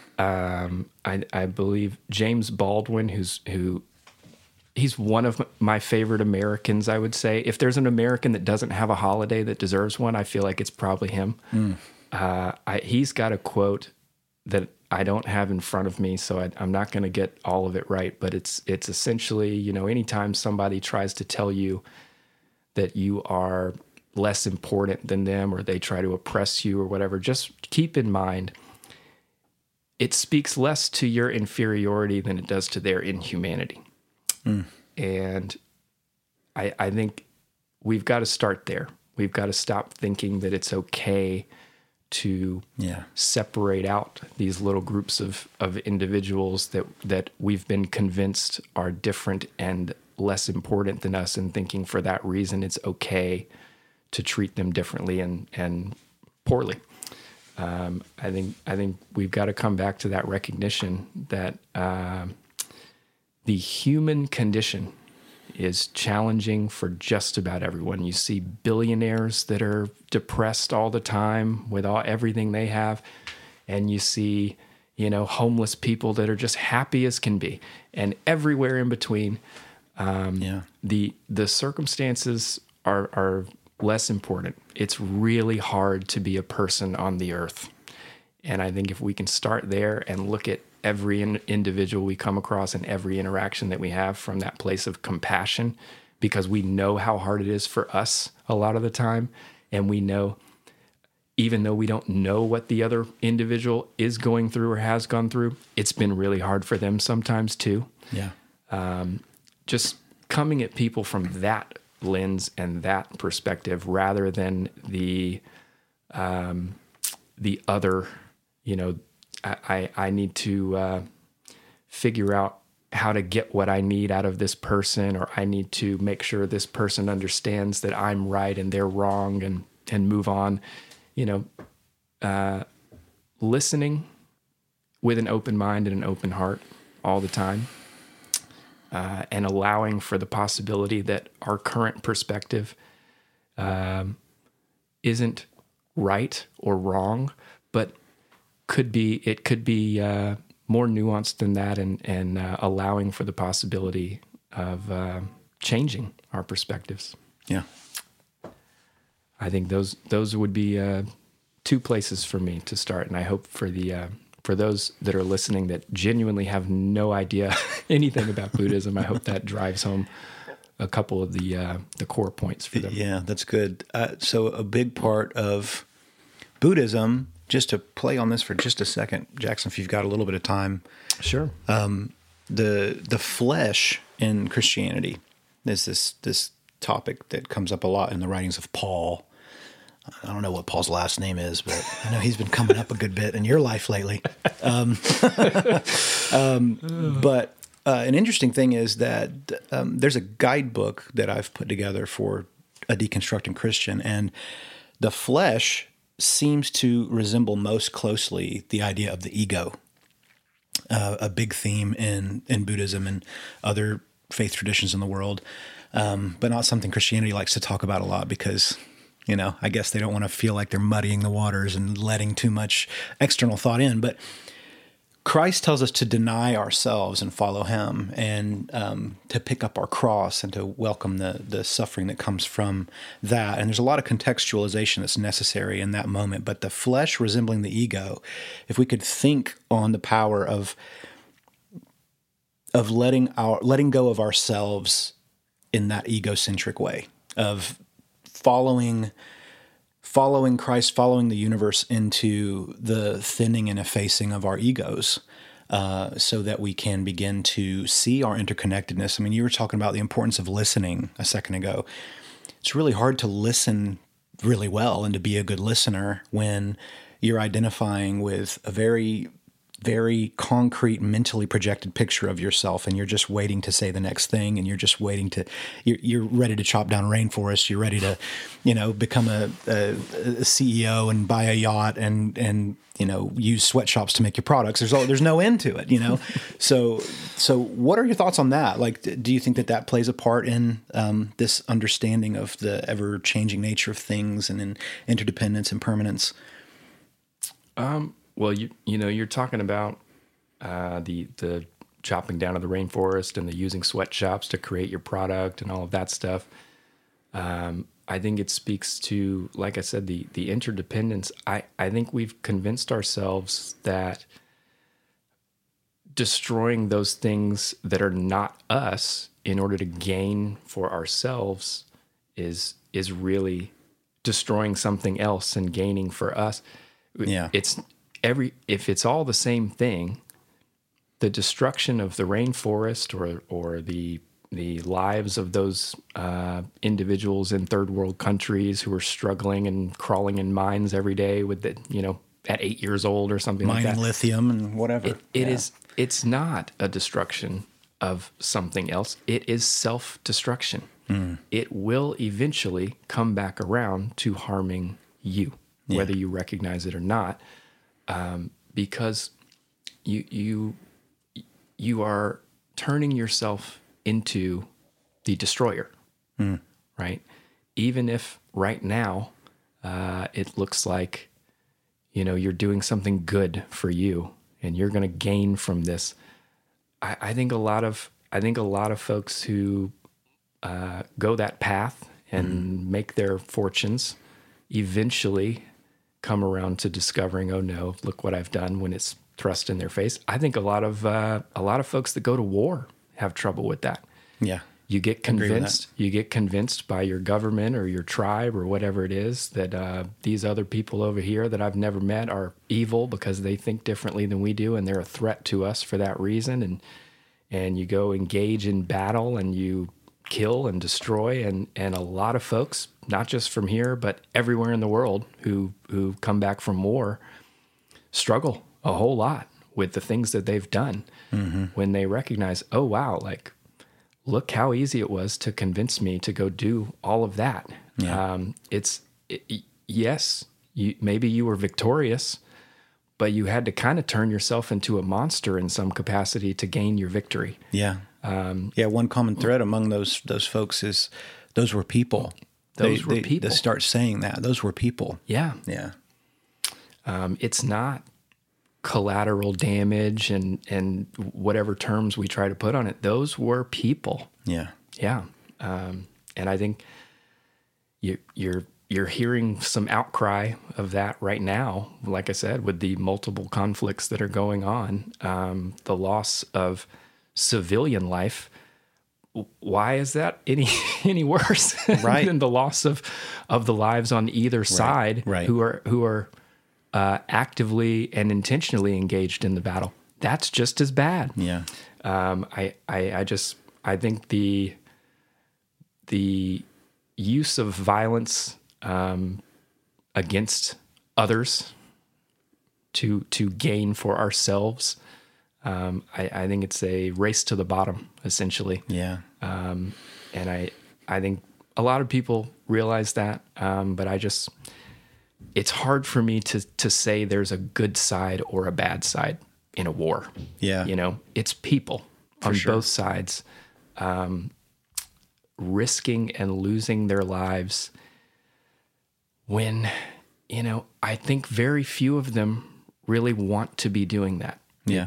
It's a few people at the top running things, playing chess with one another on a global scale, and they have the means to go and convince as many people as they can, to do their dirty work for them. Yeah, unfortunately, I did realize while I was thinking this through the other day, and doing some writing about it, that there's potential if we have an ego individually that we can begin to identify and begin to more closely align that ego with this undercurrent of just flowing being that's going through all things, then I think there's potential for us to do it at the collective level too. And I think we have a collective egocentric culture. We have a collective American ego. Yeah. I think nations do that. But with how globalized we are, there are definitely plenty of risks and plenty of things we're seeing that are kind of scary about globalization. But there's also potential on the flip side of that coin for some realization. So that's where my prayers are going. And I think, I don't know, I'm interested to see what happens in the next 10 or 15 years. Yeah, I mean, if it is really as easy as it appears to be to convince people that it makes sense to go kill others, it has to be just as easy, if we really put our minds to it, to convince people to just love one another. Yeah. To care for one another, to show compassion to one another. It just doesn't seem to be in the best interest of, the global economy that we have created, where we don't measure the health of our nations based on things like that. The health of the nations are based on GDP growth. Yeah. The health of the companies are based on earnings growth, not on the health and well-being of the employees that work there. Yeah. The nations, like I said, GDP growth, not on how well the individuals are doing. What's the collective consumer output? How much are we making, and how much are people buying? And if we can come up with new metrics of how to grade how we're doing and look at the world in a different way from that perspective, I think we'll be headed in the right direction. Yeah, that's brilliant. It's unfortunate, we have for whatever reason, currency. In this day, currency for a long time was sort of tangible. It was gold coins, it was spices and food and that sort of thing. Even weapons, tangible things. Nowadays, currency is just a complete fabrication of our own imagination that can be shut off at the government level if they see fit. Yeah, and we have been totally okay with entering into this agreement that priority one, the most important thing, the thing that we all have to wake up every day and figure out, is how do we go get enough of this imaginary thing rather than let's take care of the actual, real, tangible things in front of me, like the people that I care about, the people in my family, the people in my community, the nature all around me. Yeah. All of those things are seen as secondary or tertiary things above, behind this imaginary thing that we've completely fabricated out of thin air. Yeah. So I think, to your point, it's going to take sort of not just a national societal shift, like a species level shift of mindset. It doesn't have to be back. We think of it, we're going to go back to hunter-gatherer. It doesn't have to be that. Right. But why is that we place so little significance on the people in our lives or the earth around us, as opposed to the currency we have to go make to buy more things? Right. And who's really benefiting from that in the end? Who really benefits from the status quo? It's worth asking that question. Well, all right, Jackson, I love you, man. I love the result that all of this has created in you, all these thoughts, and I thank you for coming along. Thank you for sharing that with these people. I'm really glad that they're going to get some exposure to a real life Buddhist. Yeah. And one other thing I'll say, just in case, I know this is primarily for Christians, I do want to point out there's not really, I think you mentioned there's no deity in Buddhism. Right. Yeah, there's no swearing vows or signing papers of conversion or anything like that. You can be a Buddhist Christian, a Buddhist Muslim, a Buddhist Jew, a Buddhist Hindu.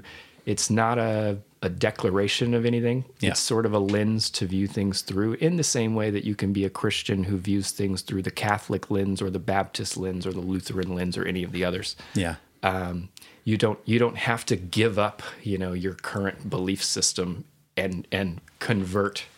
It's just a slightly different way of viewing things, and it's a different lens to look at things through. And so I'm not trying to sell anyone on anything, or I'm not doing mission work or anything like that. Oh, don't worry about that. I personally feel very compelled to try to bring on as many varied voices as we can here. And, if you're out there listening and you're not a Christian, I'm so glad you're here. Please stick around. This is supposed to be a universal thing, figuring out how the Christian voice is just one voice among many. And this message really ultimately from every source is coming out to the same conclusion. Those mystics all pointing to us all being one. So I love that perspective. Well, thank you, Jackson, for being here, man. You're the best. I love you, buddy. Love you too, William. Well,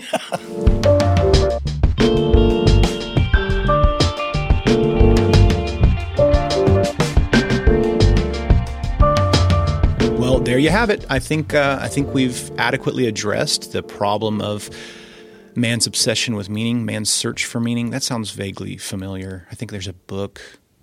Actually, no, come to think of it, Viktor Frankl did a much better job with his book, Man's Search for Meaning, than Jackson and I just did, but still fun to talk about. Definitely check out that book if you're interested in delving more into this topic.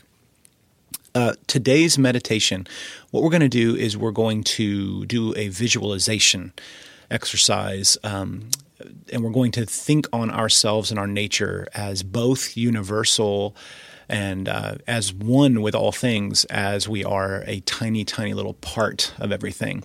So what we're going to do is right now, like we always do, find a quiet place. If you need to pause this podcast to do that, if you're in a quiet place right now, go ahead and just shut your eyes for a moment. Let's go into our breathing and focus on the breath. So just breathe in through your nose and out through your mouth. In through the nose and out through your mouth. And let's continue doing that. You don't have to do it so deeply that it's a labor. Just deep enough that you're becoming centered. If we focus on the breathing, the reason we do that in meditation so often is because it just helps our mind to stay present to what our body is feeling. So in through the nose and out through the mouth. One more time. In through the nose, out through the mouth. Now, as you continue to breathe and just focus on the presence of your breath, I want you to make space in that presence for the realization of the enormity of the universe as we know it. And the universe as we know it is already a very elusive reality. We know it's there, we know it's real, but we also know it's expanding, and we also know that it's multidimensional, and that the things that we see in front of us might be more than they seem and often are. And we are indwelling a human body in the middle of all that and having this experience together. It's an amazing reality. So make space in your mind as you breathe in through your nose and out through your mouth for the enormity of the universe.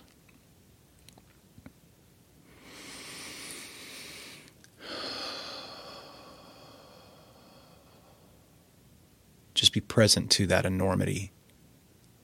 It's pretty overwhelming.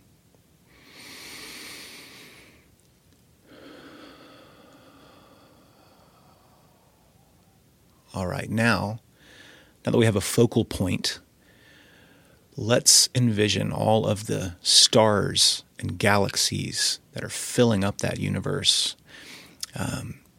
Just billions upon billions of them, and light years of empty space between them.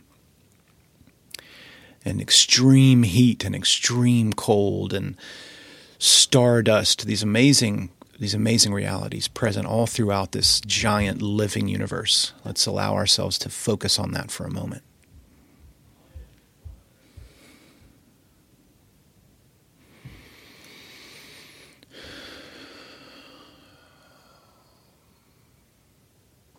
All right, now let's take it down to our own galaxy, the Milky Way, with our solar system, with our sun, and with the planets around us, and down to planet Earth, that pale blue dot, so beautiful, just hanging in space. And here we are on that blue dot. Let's breathe in through our nose.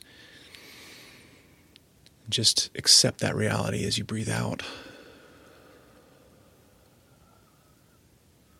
We've already zoomed our focus down so narrow compared to the rest of the universe to focus on Earth. Now let's focus on the nations of earth and the people of earth. And as we zoom down farther and magnify with that lens in our mind's eye, let's get down to you, where you are right now.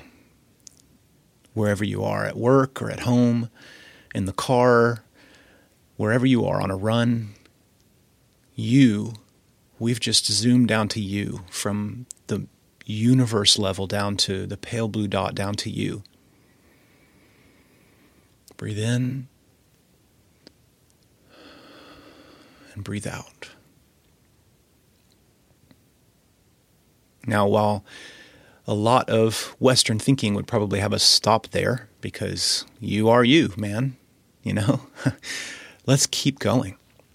Hold a finger out in front of you, like we did in another exercise recently. Hold an index finger on either hand out in front of you and just look at it. And I want you to think about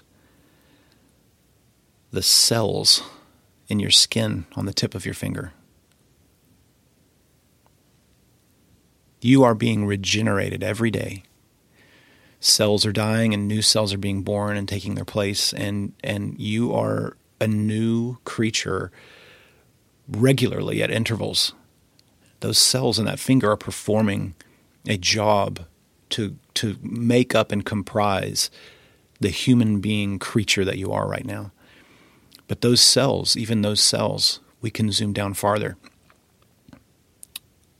We can zoom down to molecules, and we can zoom down to atoms, and we can zoom down to the subatomic realm, and down to quantum entangled particles and all sorts of crazy realities just in the tip of your finger while you're looking down at it. And every little atom and every little cell is playing a crucial role in making you present to this moment, in embodying your incarnation right here on planet Earth. Breathe in and breathe out in gratitude for these amazing forces at work constantly that put you here on this planet, that make you you. Breathe in gratitude for that.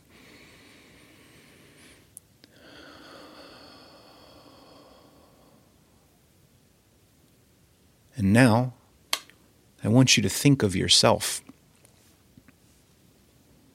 like a cell in your finger. I want you to realize that your collective experience of the cells that make you up, of the bacteria that help you digest your food, that help your gut biome to function properly, of the gray matter in your brain that helps you to have thoughts, that creates a mind, that creates a thinking animal. Those cells, you are one of those cells in the body of the universe at some analogous level. That's you. You're part of the entire thing. Breathe in and breathe out.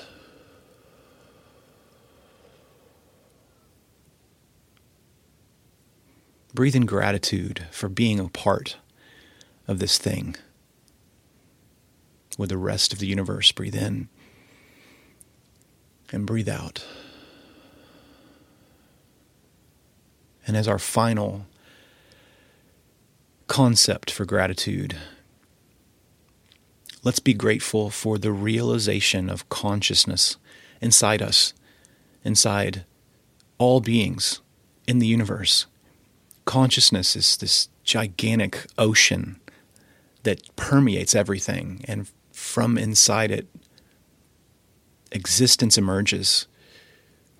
I don't know if you've heard of the observer effect in science, but it's been documented that an observer present in an experiment is, in many cases, directing the result of that experiment photons will behave differently in some of these experiments depending on whether they're being observed or not.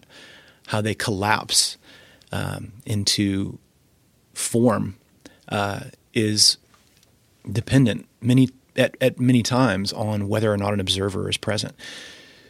Your observation is, at least in some way, responsible for the reality around you. Your consciousness is a powerful thing, and it's a shared stream that we're all in together as children of God in this universe, and it's a beautiful thing. Let's be grateful for consciousness, and let's take a moment to be grateful for the soul. The soul is like a part of a hologram. Any part of a hologram contains within it the entire image of the hologram. Or like when Christ said, I am the vine and you are the branches. If you've ever seen a fractal, there's a larger pattern with smaller patterns branching off from that pattern. But those smaller patterns infinitely repeat the larger pattern. You are a piece and a part of God inside yourself. Your soul is directly connected to that master consciousness, and it's invincible, and nothing can take that away from you. And that is the peace that we have, the gratitude ultimately that we can have, realizing our part in all things. So let's breathe in that gratitude and breathe out. Breathe in and breathe out. And the beautiful thing about a realization like this is that you don't have to go become some savior or messiah for everyone else, because if you recognize this about yourself, then you recognize this about everyone else around you. There's no room for one hero and one savior in this story because we're all connected that way. So breathe that in and breathe out that gratitude and that peace.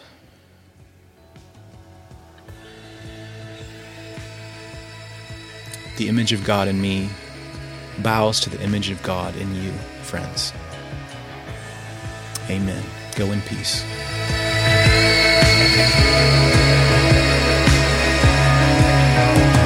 Thanks for listening to this episode of Ground, a podcast from Cathedral Project. Don't forget to go to cathedralproject.com, and in the top nav under resources, you can there find PDFs and ebooks to help you along your journey. You can also find us at facebook.com/Cathedral Project.